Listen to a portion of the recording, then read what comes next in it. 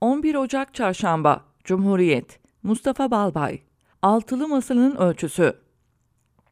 Erken mi geç mi derken seçim yılına girildi. Şimdi gün toto oynanıyor. Bize göre o günü Erdoğan'la Bahçeli de bilmiyor. Çünkü en avantajlı an araştırması devam ediyor. Seçim tarihinden de güncel olan tartışma 6'lı masanın adaylık için vereceği karar. 6'lı masanın doğumunu sağlayan, ayakta kalması için en çok çabayı ve en çok sabrı harcayan CHP lideri Kılıçdaroğlu.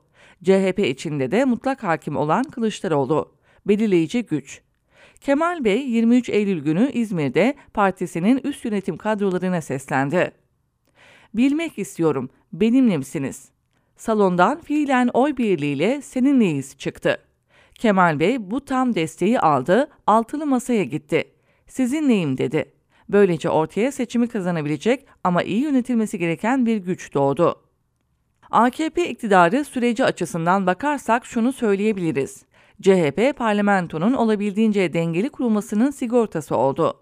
Şöyle ki, 2007 seçimlerinde MHP'nin de mecliste temsil edilmesinin gerekliliği CHP tabanında genel kabul gördü. CHP'lilerin yaşadığı çok seçmenli hanelerde oylardan biri MHP söylemi karşılık buldu. 2002 seçimlerinde parlamento dışı kalan MHP, 2007'de meclisteydi. 2011'de başta Güneydoğu Anadolu olmak üzere Kürt kökenli yurttaşlarımızın da parlamentoda temsil edilmelerini sağlamak için CHP'ye oy verme eğilimindekiler de sorumluluk üstlendi. 2018'de İYİ Parti'yi seçim dışı bırakmak için Yüksek Seçim Kurulu'nu devreye sokmak isteyen iktidar karşısında CHP'yi buldu. Hafta sonu manevrasıyla CHP milletvekilleri İYİ Parti'nin grup kurmasını sağladılar.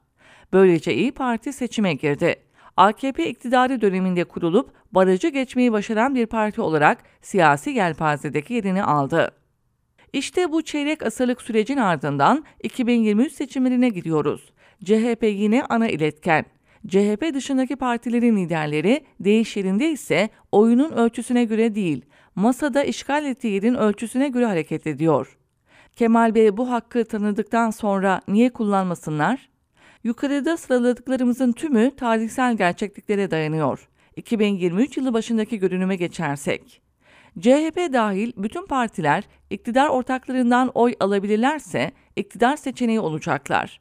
Bunun için CHP'nin %30'u, İYİ Parti'nin %15'i, DEVA, Gelecek Partisi, Saadet Partisi ve Demokrat Parti'nin toplam %8-10'u zorlaması gerekir ki %50'nin üzerine çıkılsın.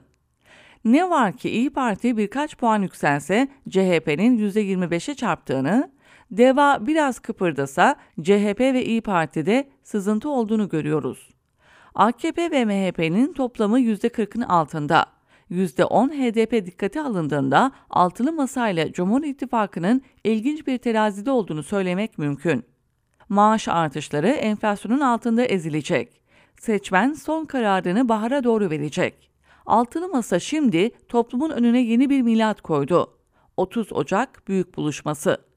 İç içe geçmiş iki soru. 1. Bu buluşma 6 partinin her birinin öteki kadar güçlü olduğunu kanıtlamak için mi organize edilecek? 2. Masanın toplam gücünün iktidara yürüdüğünü göstermek için mi?